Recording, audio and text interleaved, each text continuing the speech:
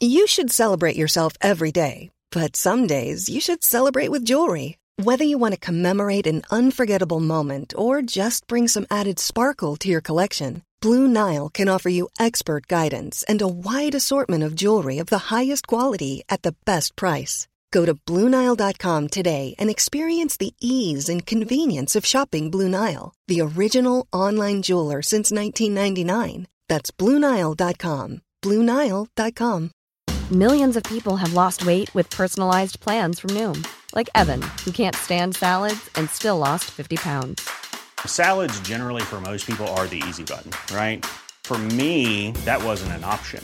I never really was a salad guy. That's just not who I am. But Noom worked for me. Get your personalized plan today at Noom.com. Real Noom user compensated to provide their story. In 4 weeks, the typical Noom user can expect to lose 1 to 2 pounds per week. Individual results may vary.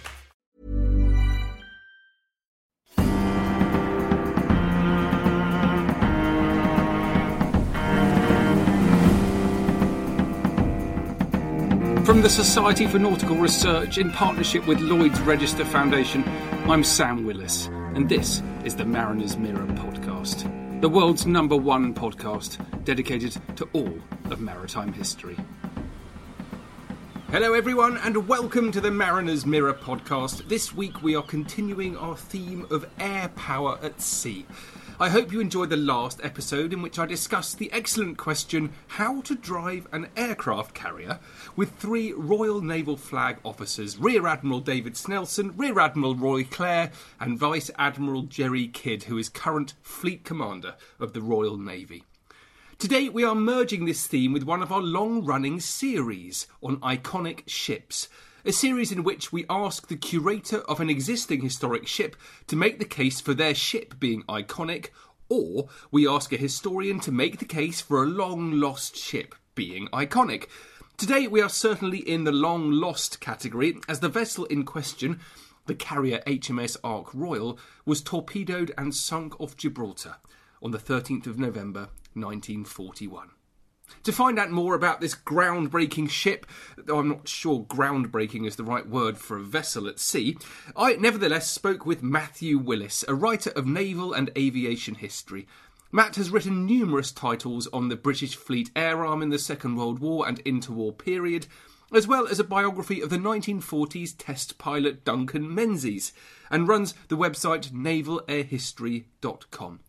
Matt has a book coming out in November, Fleet Air Arm Legends, The Fairy Swordfish, which, to my eyes, has got Christmas present written all over it. He lives in Southampton, but you can follow him in the online virtual world on Twitter at Naval Air History, and I would urge you all to do so. Here's Matt. Matt, thank you very much for joining me today. Sam, it's a pleasure. So I think let's start with a general introduction to Ark Royal. What can you tell us? Right, well, HMS Ark Royal was probably the first real sort of modern aircraft carrier, really capable modern aircraft carrier built as such for the Royal Navy. She was launched in 1937, sunk only 4 years later in 1941. But she remains one of the best known and affectionately remembered warships of the Royal Navy in the 20th century, really. She was just known as Ark. Famous for crucial roles she played in hunting and sinking the German battleship Bismarck, for sort of holding the line in the Mediterranean in the sort of early part of the Second World War as the Royal Navy was really kind of on the back foot. And her loss in November 1941 was sort of, it really hit the Royal Navy and the British people quite hard because she was such a popular ship. Yeah, it's interesting you say the first purpose-built carrier. Let's just explain a little about that for those who don't know. And what's the early history of carriers on non-purpose-built carriers? What happened there? Well, aircraft carriers evolved out of a kind of ship that was called a seaplane carrier, which, as the name suggests, was just a ship for carrying around seaplanes for different places to operate them off the water. And during the First World War, they evolved in such a way that they could fly land aircraft off just a sort of simple flight deck. And by the end of the First World War, you had a ship called HMS Furious, which was almost a modern aircraft carrier. You know, it was a big, fast, seaplane carrier, really, that had been converted from a battle cruiser with a big flight deck on the foredeck and aft. And there were experiments with that, and then sort of towards the end of the war, just after the war, it was converted into the first sort of fully flush deck ship. So you've really got like a miniature airfield on the top of a ship, and you can operate land aircraft with wheels straight off a ship without having to sort of crane them in and out of the water. And this evolved over the interwar period into a sort of integral part of the Royal Navy's tactics and sort of order of battle. Yeah. So, I mean, I think other people might be also familiar with the name Ark Royal, because the one we're talking about, the Carrier 1937, by no means was the first Ark Royal in the Royal Navy. No, absolutely. Well, the first ship obviously goes right back to the Spanish Armada, and was Raleigh's ship originally, and then it was one of the key sort of ships in the fight against the Spanish Armada.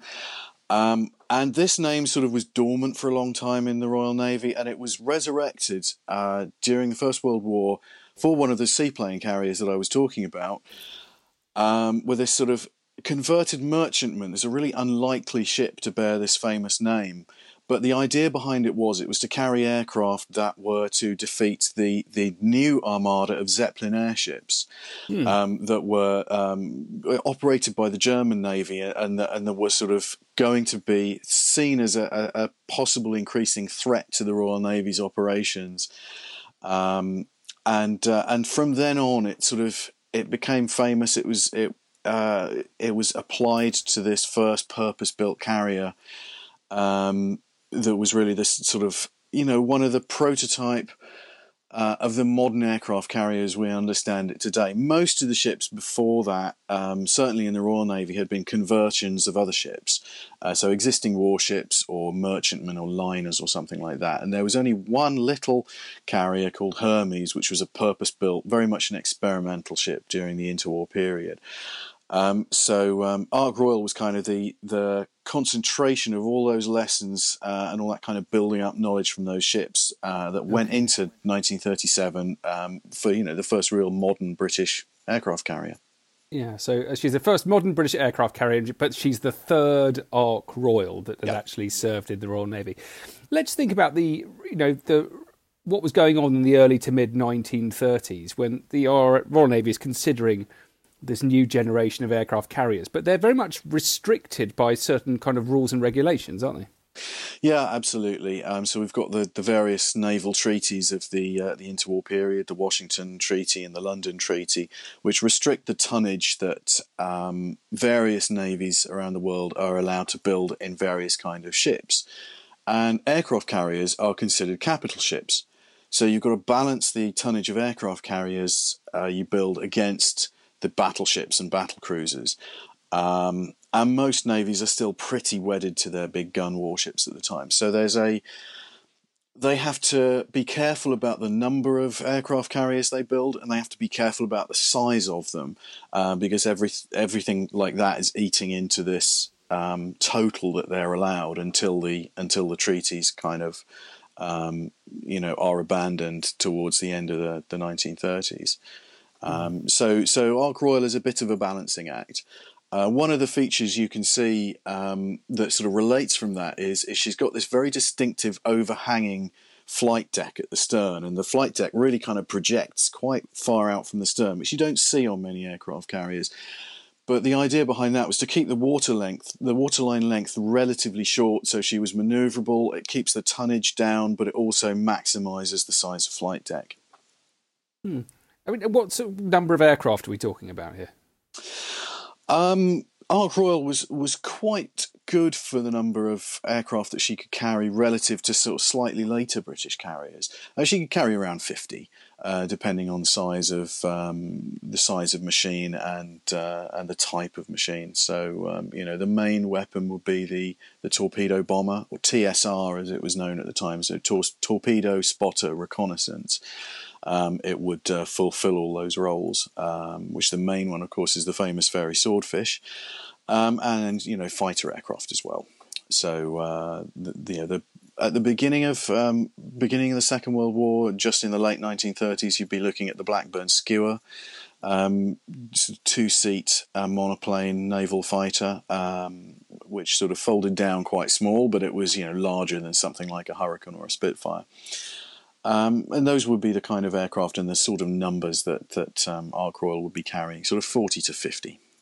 Yeah, and was that because of the strategy that they would be used to protect trade? Is that what people had in mind for the use of carriers like Ark Royal? Yeah, very much so. When Ark Royal was built, it was very much the trade protection and looking at the trade routes, the sea routes to the connecting the empire. So over quite large distances and out into the Pacific. So you'd be looking at aircraft that could range far and wide, that wouldn't be going too close to land, wouldn't be too need to be bothered about land-based aircraft, but they would be out at sea, patrolling, doing reconnaissance for surface raiders and things like that. That was kind of the thinking that framed the way Ark Royal and her air group were originally designed. And when it came to sort of the early service of the Second World War, is that what she ended up doing? Or did she end up doing the job she was designed for or not? Absolutely not. Well, I say that actually to be fair, in the first months of the Second World War, sort of up to the end of 1939, she was doing a bit of that. She was involved in the hunt for the Graf Spee. She was using her aircraft to as a sort of part of a kind of task group with surface warships to hunt down these raiders, and she did do a bit of that. She missed Graf Spee, unfortunately, by probably less than 100 miles at one point, and it ended up, it was quite ironic that one of the few hunting groups that were out there without a carrier was the one that actually tracked down Graf Spee and brought her to action. But after that, the first sort of main thing that she did after that was the Norwegian campaign, which was completely at odds with what Ark Royal had been designed and intended for. She was very sort of close into restricted waters, quite close into the coast, within range of land-based aircraft, and she was really sort of almost then the prototype of the modern strike carrier, sort of sitting off the shore and projecting power rather than being way out at sea and protecting trade routes. So it was not something that the Royal Navy had foreseen, but she stepped into that role and was more successful than I think anyone had any right to expect. And let's just sort of paint the picture of the Norwegian campaign. So spring of 1940, and the Germans are beginning to occupy Denmark and Norway, which had before been neutral. What was the challenge for the Royal Navy there? I think the challenge for the Royal Navy was, as I said before, in a sense that this was not a role that they'd anticipated for the Fleet Air Arm. And they were having to adjust their tactics and their strategy and how they really waged this war.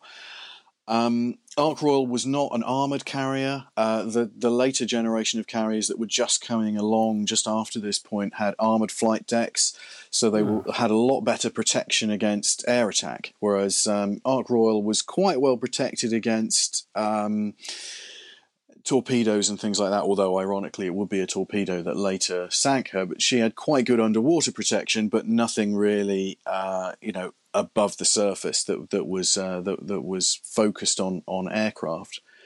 And then you also had the sort of systems that were not in place at the time. So the very successful fighter direction that would later become a feature of Fleet Air Arm operations just didn't exist at the time.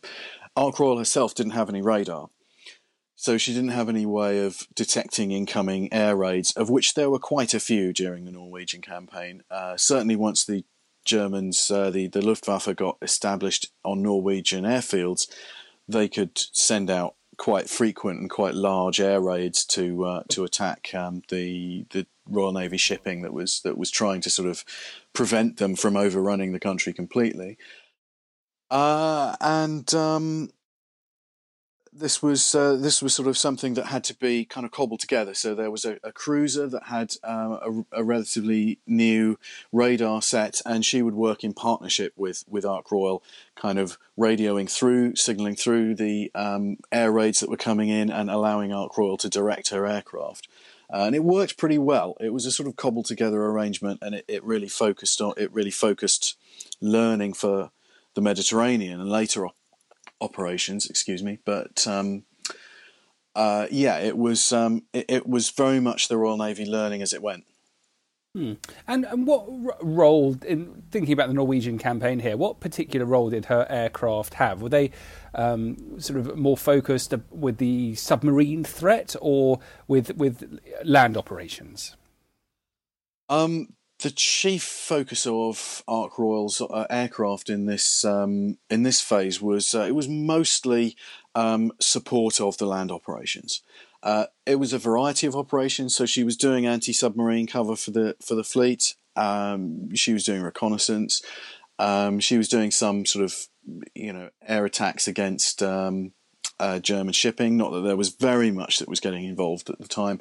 It was predominantly air cover for the land forces, and providing a sort of fighter umbrella above the land forces for to defend against bombers. So the Skua fighters again were sort of mainly patrolling above the troops, and the Swordfish were doing things like trying to attack aerodromes. Performing reconnaissance, dropping messages and things like that. So this was not a role that had been anticipated for those aircraft, especially beforehand. But they got involved quite heavily in that side of things. And the fleet's under a pretty constant attack as well. I mean, there's a significant defensive role going on here, isn't there? Oh, absolutely, yeah. So the fleet is coming under quite frequent air attack, and there are stories from people who were involved at the time of Ark Royal's flight deck just being thick with the shell casings from the anti-aircraft guns that have just been going off, the barrels kind of, red hot constantly. And the aircraft, which are, not designed for this, but, they've got to try and ward off these bombers. So Ark Royal doesn't, but a couple of the other carriers have some sort of borrowed, well, not really borrowed, but Gladiator fighters that are that have been converted really from RAF aircraft and just used as a sort of stopgap. And they've got these Skuas, which were designed as a dive bomber and reconnaissance aircraft, which are, they're not great air-to-air, but the Fleet Air Arm pilots kind of find ways to make them work. So they're quite sort of orbiting at slightly higher altitudes, which allows them to dive in on the bombers as they come in and actually kind of gain some performance from speed in the dive. And the first Fleet Air Arm ace is a fellow called William Lucy, who gets all his kills on the Skua, which is a very sort of unlikely aircraft for an aerial ace. But he's the first sort of Royal Navy pilot to secure his 5 kills, and he does that in the Skua, chiefly over the Norwegian campaign. That's good. It's good work. Good work in the Skua, isn't it? Everything changes then that summer because of the Mediterranean and opening up a new front there. This is primarily, Italy declares war on Britain, and it changes everything, doesn't it? Absolutely, because the Mediterranean has been a backwater until that point. It's been a sort of useful, quiet place where the Royal Navy can send its squadrons to train, and its ships don't have a great deal to do. And then suddenly it's a hotbed of activity. And then you have things like the Suez Canal, which needs to be protected, and Malta, which is simultaneously a place that has to be protected, but is useful for its offensive capacity as well, for the Axis supply lines across the Mediterranean. Malta is a knife at its throat, so the Royal Navy has a huge role in trying to keep Malta from falling. And then sort of supplying convoys to North Africa and supplying material to the armies in North Africa now finding themselves fighting. So it causes a major headache for the British, for the Royal Navy, really just overnight. Yeah, and it was interesting to read about Ark being involved in the attack on the French Navy, because this becomes a serious problem, isn't it? You've got the surrender of France, and what do you do with the French Navy? Yeah, very much so. And the German Navy is something to worry about, but it hasn't developed its capabilities. As it's still a work in progress. It doesn't have the big surface, powerful ships. Quite so many of them. The French Navy, however, does, and it's potentially a big threat in the Mediterranean. Either if France becomes an enemy, or if those ships find their way into German hands. So you have these operations called Operation Catapult and Operation Menace, which are designed really to take those powerful ships out of play and kind of try to deal with the political ramifications of threatening to attack someone who was quite recently your major ally, and not sort of making things worse out of those in those scenarios. So Ark Royal was involved in one end of the Mediterranean. Things go quite well at Alexandria. The French sort of disarm peacefully and agree not to be a problem for the Royal Navy. Whereas at the other end, at Mers El Kabir, they're much more unwilling to put their weapons down and take these ships out of use. So the Royal Navy, Ark Royal in particular, finds itself in a stand-up fight with a navy and a country that had been a solid ally just really weeks before, and the first sort of attack on major warships, like battleships and battle cruisers that the Fairey Swordfish and Ark Royal take part in were against the French rather than against the Germans or Italians, which I think probably not many people are aware of. I'm Sandra, and I'm just the professional your small business was looking for. But you didn't hire me because you didn't use LinkedIn Jobs. LinkedIn has professionals you can't find anywhere else, including those who aren't actively looking for a new job, but might be open to the perfect role, like me. In a given month, over 70% of LinkedIn users don't visit other leading job sites. So if you're not looking on LinkedIn, you'll miss out on great candidates, like Sandra. Start hiring professionals like a professional. Post your free job on linkedin.com/people today. Millions of people have lost weight with personalized plans from Noom. Like Evan, who can't stand salads and still lost 50 pounds. Salads generally for most people are the easy button, right? For me, that wasn't an option. I never really was a salad guy. That's just not who I am. But Noom worked for me. Get your personalized plan today at Noom.com. Real Noom user compensated to provide their story. In 4 weeks, the typical Noom user can expect to lose 1 to 2 pounds per week. Individual results may vary. Wow. Nice. Yeah. What you're hearing are the sounds of people everywhere putting on Bombas socks, underwear, and T-shirts made from absurdly soft materials that feel like plush clouds. Yeah, that plush. And the best part? For every item you purchase, Bombas donates another to someone facing homelessness. Bombas. Big comfort for everyone. Go to bombas.com/ACAST and use code ACAST for 20% off your first purchase. That's bombas.com/ACAST. Code ACAST. Yeah, it's surprising, isn't it, how all of these sort of jigsaw pieces fall into place? Because the next problem is the Italians and the Italian fleet at Taranto. This is the winter following the November of 1940. And I thought this was fascinating. So Ark's not fully involved in that battle at Taranto, the raid on Taranto, but was involved in this diversionary raid on Sicily, which I hadn't heard about. Obviously, one of the issues for for HMS Illustrious and the force in the other half of the Mediterranean that was trying to take out as much of the Italian fleet as possible was to remain secret for as long as possible, and not to give the game away. So one of the ways that Ark Royal over in the Eastern Mediterranean could help was with these diversionary raids. And one of the things they were getting quite good at was night raids. So they take part in this diversionary raid on airfields on Sicily, just really in order to keep the Italians kind of looking the other way until the last moment. Yeah. And it wasn't just Sicily, was it? Because they were involved in attacks in Sardinia as well. Yeah, I mean, one of the targets on Sardinia was this huge dam with a hydroelectric plant, which produced the majority of electricity for the island. So one of the things that Ark Royal's aircraft were sent to do was to go and kind of try and carry out this early dam busters raid on Sardinia, and do this with torpedoes. And it was bad weather, really horrible visibility, and they had trouble even finding it, and really heavy anti-aircraft fire. But 4 Swordfish managed to find their way and attack the dam, and they did actually do some damage to it. Though, unfortunately, it wasn't enough to sort of create a breach. Although so that would have been a sort of early dam busters and the Royal Navy getting there first. They didn't quite manage it, but it was it was quite an audacious raid. Mm. In the following spring, she gets a new armament, or new fighters. She gets some new fighters. How significant was that to her operational ability?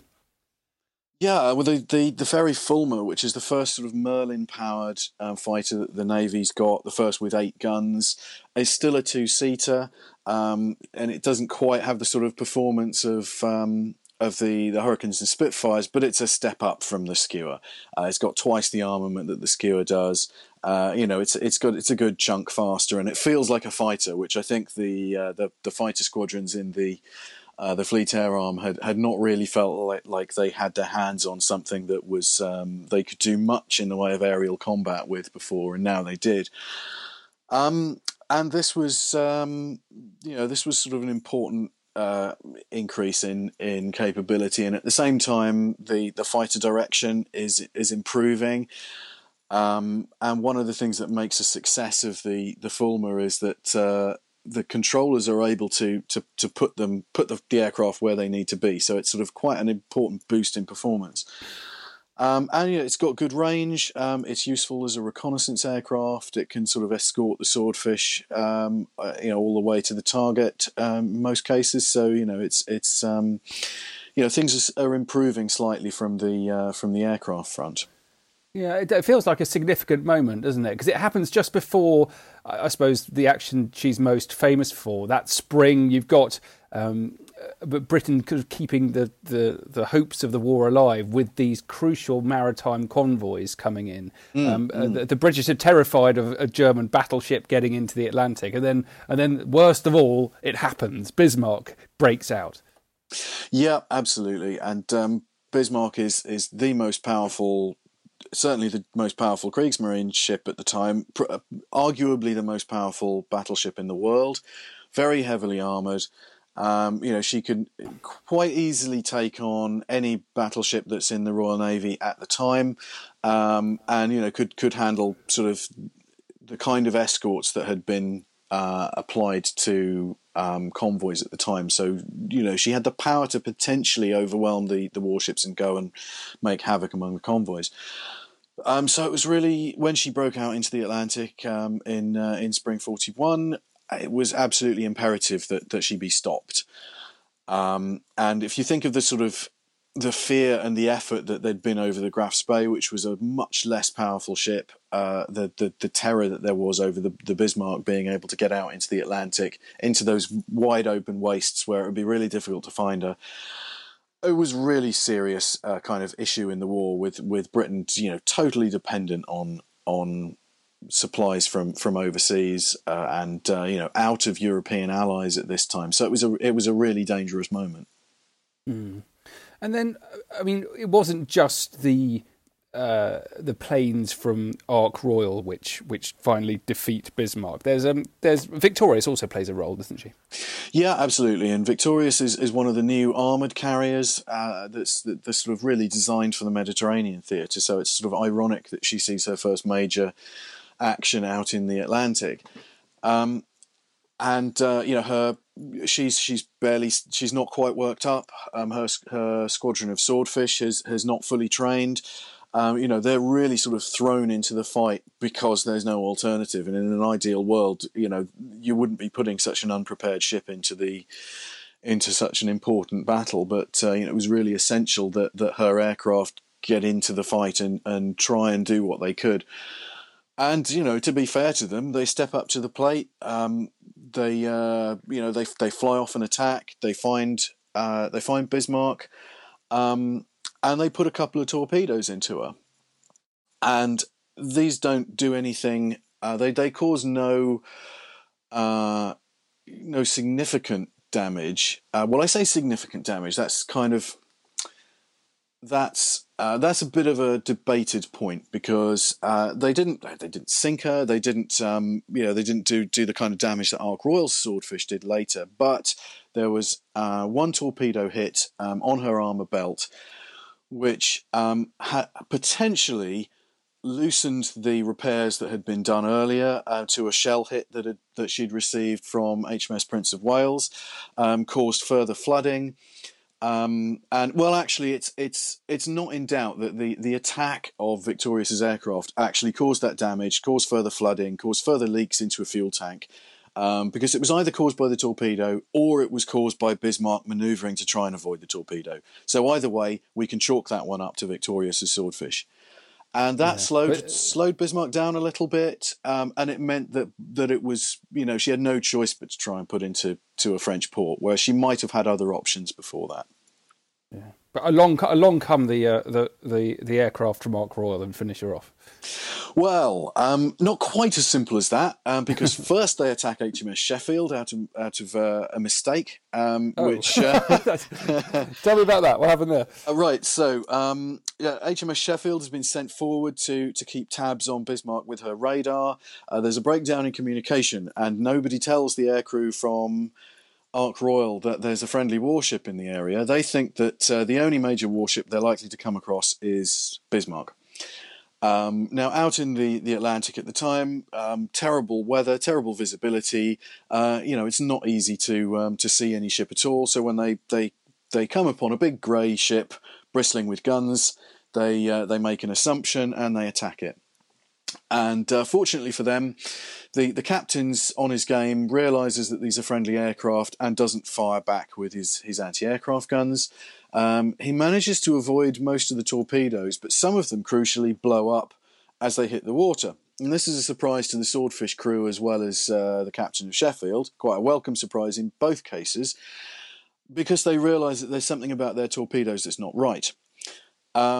This is a device that they'd actually put into torpedoes just before Taranto, and which had actually worked very successfully in Taranto, which enables the torpedo to go under the warship and explode in proximity without actually making contact, and explode in the more vulnerable area of the warship. It's generally a better thing to do than to try and hit it in the side where it's nicely armoured. But these things aren't working in the rough conditions that Ark Royal's aircraft are facing. So they realise that these duplex pistols, as they're called, aren't working. So they head back to Ark Royal, tail slightly between their legs, having attacked a friendly ship, but having learned a valuable lesson, and they change their torpedoes for ones with contact pistols that explode on contact. And do they do the job? What happens? Right. So the next attack, they manage to find their way through the weather, snow, blizzards, ice forming on the wings, and these open cockpit biplanes. They're kind of limping their way into the teeth of a gale. And they find Bismarck, and Bismarck is pelting them with anti-aircraft fire. The Swordfish are sort of dodging in and out of clouds to try and find a clear window to come in and attack. And they manage to get a couple of torpedoes on target. Again, one of them goes into the armour belt, which doesn't do a great deal of damage. The other one crucially hits the stern near the rudders, sends a huge shock right through the stern of the ship, does kind of tremendous damage within the ship, but most crucially, it jams the rudder into a port turn. And Bismarck can't free the rudder, so she's now stuck in a very large circle going to port, and this changes everything, because she doesn't have freedom of movement. She's going in a circle rather than heading directly towards France, and there's a big pack of Royal Navy warships who are heading in that direction and just sort of itching for the chance to get within gun range. Yeah. And then is it just she just destroyed it sort of bit by bit? Yeah, sort of dismantled very much by the heavy gunnery, and this sort of proves what a tough nut Bismarck was to crack, because even after having been disabled, having gone through several air attacks, not having freedom of manoeuvre, she still takes absolutely hours to be dismantled by the combined guns of half a dozen battleships and cruisers. They also try and put torpedoes into her. The Swordfish are sent out again with torpedoes, but by the time they get there, it's more or less certain that it's just a matter of time. So they don't then make another attack. But and this was all really down to the Fairey Swordfish, and you can call it a lucky hit, but in essence, this was what the Fleet Air Arm had been developed to do. Its main job when it was being built up in the interwar period was to act as a sort of integral part of the battle fleet, and for its aircraft to disable and damage the enemy battleships, so that the Royal Navy warships can catch up and finish the job with the gun. They did finish the job with the gun. You can argue with whether Bismarck was scuttled or whether a torpedo sank her, or whether the gunfire did the job. Eventually, she was no more use as an effective battleship, regardless of what caused the final sinking. And that had come down to Ark Royal, and Victorious as well, give her a due, and the Fairey Swordfish doing exactly the job for which they'd been developed. It's amazing the sheer number of vessels, the number of people and the aircraft involved to finally sink Bismarck. If you compare it to what actually eventually happened to Ark Royal, because the November following. After all of her operations in Malta, she's struck by this torpedo, and then just sinks. Tell us about this terrible moment at the end of Ark Royal's life. Well, yes, as you say, she was hit by a single torpedo from a U-boat, which was unlucky, but it was the submarine direct detection was not quite at the state it would be later on. Ark Royal has got reasonably good underwater protection, underwater subdivision, and those sorts of protections. And she doesn't sink immediately. She takes on a list, and other ships come to her aid. And initially, it looks like she could be saved. They take her in tow. They're taking her towards Gibraltar. It shouldn't be the end of the world. But there are flaws within Ark Royal's design that are only just starting to become apparent with this torpedo that's hit her in a fairly vital place. And as the listing continues, the water rises, and crucially, it blocks the uptakes for the funnel, so that the boiler fires go out. And without steam, she's finished, essentially. Her pumps can't continue to work. She can't continue to do damage control. The lights are out below deck. The damage repair teams, they're fighting a losing battle by this stage. So at this point, it's just a matter of time, and she's almost within sight of Gibraltar when she finally rolls over and sinks. So this is a huge blow to the Royal Navy, which doesn't have much in the way of modern aircraft carriers. It's had a couple of the new armoured ones coming through just in the sort of previous months, but Ark Royal has proved such a success that she can't easily be replaced, and it's a big morale blow as well as a big tactical blow. Yeah. Yeah, but they did learn lessons, didn't they? And it feels like again another sort of significant moment in the history of the war, where this transition from carriers like Ark Royal to the new ones really does change everything. Yeah, I mean, they learn an awful lot about damage and how to keep a ship in line when it's been when it's received heavy damage, and about procedures as well, because there was this famous comment from the inquiry into HMS Courageous, an older carrier that had sunk early in the war, which was that against this process of counterflooding, which is if a ship takes a hit below the waterline and starts listing, one of the ways you can try and deal with that is to flood compartments on the other side to try and bring it level again, so it doesn't eventually roll over and capsize, which happens to Ark Royal. But they don't do this on Ark Royal, and one of the reasons is because the criticism over Courageous, when the Board of Inquiry made a sort of rather sniffy statement to the effect of it's the enemy's job to let water into a ship, and he should not be assisted in his job by the Royal Navy counterflooding its own ship. So this was.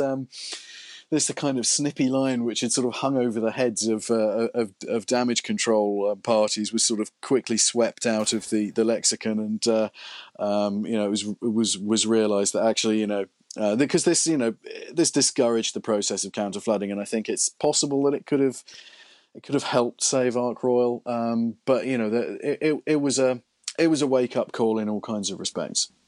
Yeah. Well, it's a wonderful story, Matt. Thank you very much for sharing it with us. And I'm pleased that Ark Royal is the first aircraft carrier in our Iconic Ships series. Thank you so much for talking to me today. You're very welcome.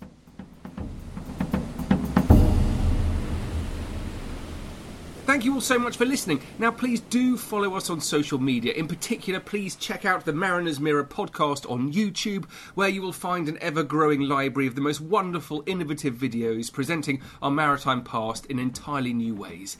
Please spread the word, please tell your friends about the podcast, and above all, please join the society itself. It really doesn't cost very much, but your subscription fee will help support this podcast, will help publish the Mariner's Mirror Journal, will help preserve our maritime heritage, and as a paying member you get to come to our annual dinner on board HMS Victory, a wonderful treat. And you can find all of this at the Society for Nautical Research's website at snr.org.uk.